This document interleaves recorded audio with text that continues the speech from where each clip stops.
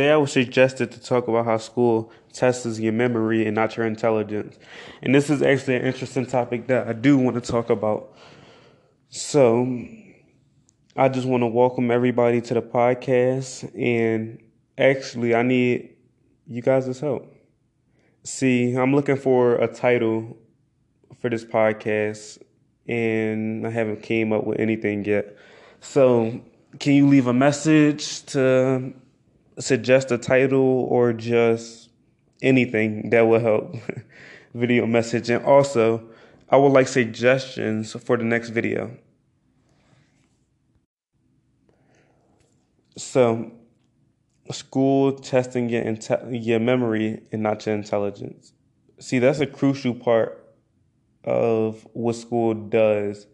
And I know it's supposed to be a situation where you remember and you gain intelligence from remembering. But what's one thing from, I don't know, second grade that you actually remember? You may have learned math, but if you learned math, was the test really necessary to learn math? And they say they are tracking your progress through tests and exams and through assessments. And yeah, that's okay, I guess. But if you're actually learning, if you're actually going to school to pick up a piece of information each day, regardless of whether that information is relevant or not to the next level of what you're planning in life, you shouldn't be measured to remember, incorporate, and spit out everything that's thrown at you at the same rate as however many people in your class, whether it's a college and it's 400 or whether it's a middle school or high school and it's 30, 12, 10, regardless of how many people in your class. When you think about it, your intelligence should be measured against other students to track where you are. And I know that's supposed to be a thing that they say, helps to measure you and helps to be able to create curriculums for the next years and the next student. But is it really helping if you don't have good memory or you don't pick up subjects quick? Basically, what it's testing you to do is, let's see if you can remember as quick as everybody else. Let's see if you can take in or spit out what you just took in as quick as everybody else and as long as everybody else. And if not, you don't meet the standards to be called intelligent. And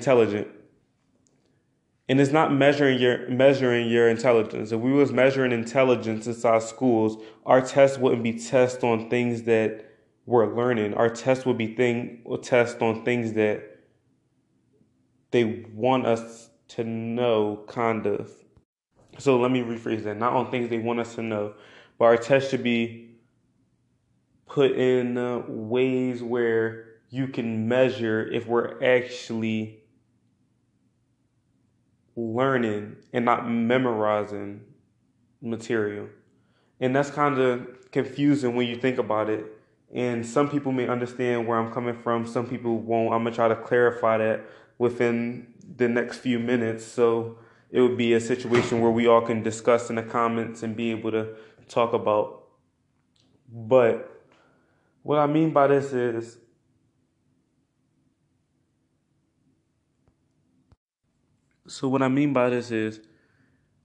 say I'm a teacher and I write a 3 on the board and I tell everybody inside the class, this 3 on the board is going to be on the test. I won't tell you when the test is, but it's going to be on the test. So you write the 3 on the board, everybody sees it, you erase it. 4 weeks later, there are 2 different ways where you can measure whether people learned it or not. Is 4 weeks later you come back and you assign a test based on that number 3 that was on the board. Assigning the test on that number 3 on the board is basically testing memory. It's not testing intelligence. You didn't learn anything from being able to recite what you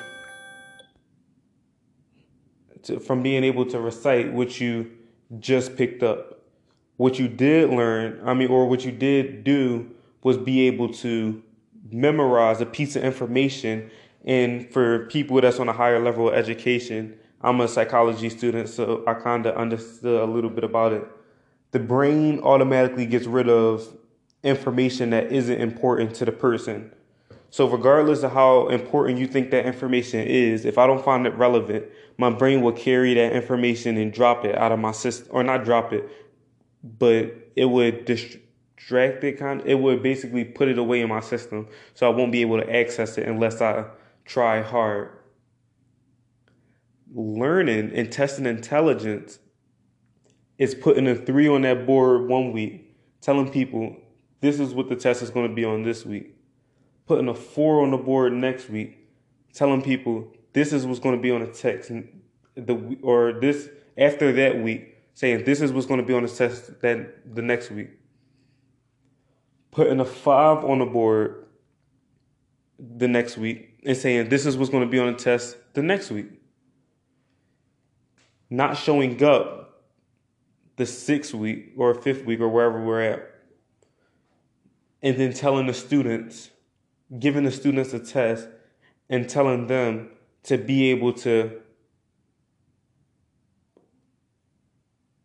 answer what's on the test this week. So it's not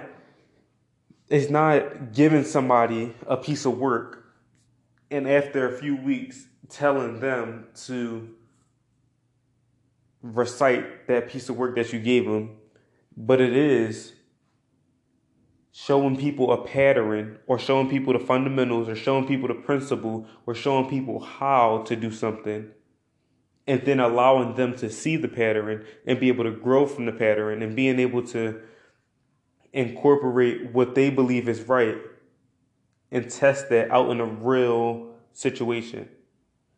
And I hope that makes a little bit more sense for the people who don't get it. But what I'm basically saying is, in school, when you get a test, they want you to explain the information that you learned previously in the class over the last few weeks for each chapter on each subject.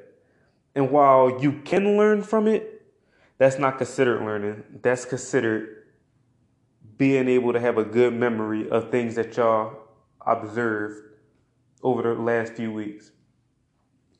What it should be, being able, or measuring intelligence and showing interest and intelligence, would be, let's teach these students the basis of it. Then let's give these students the next level of it. Then let's show these students another level of it. Now let's let these students show us what's next, and let's let these students show us what would they do with the information they have to be able to find out about the information they want, kinda. And I think that's a major situation in classrooms. I'm new to Anchor. This is my first podcast, or this is like my third podcast on Anchor. But usually I'm with Desmond, and we usually record on his Anchor. But this was my first time doing it alone. So please I know you can do voice messages. I'm not sure if you can actually send messages or comments, but if you can, please send a message or comment about basically any questions you have about it, any arguments you have about it, or anything you want to hear next episode. And don't forget to, write a name for the podcast. You could contribute to something great. And with that, if there isn't a comment section, I have an email at socialreality. Wait, let me check if this is right.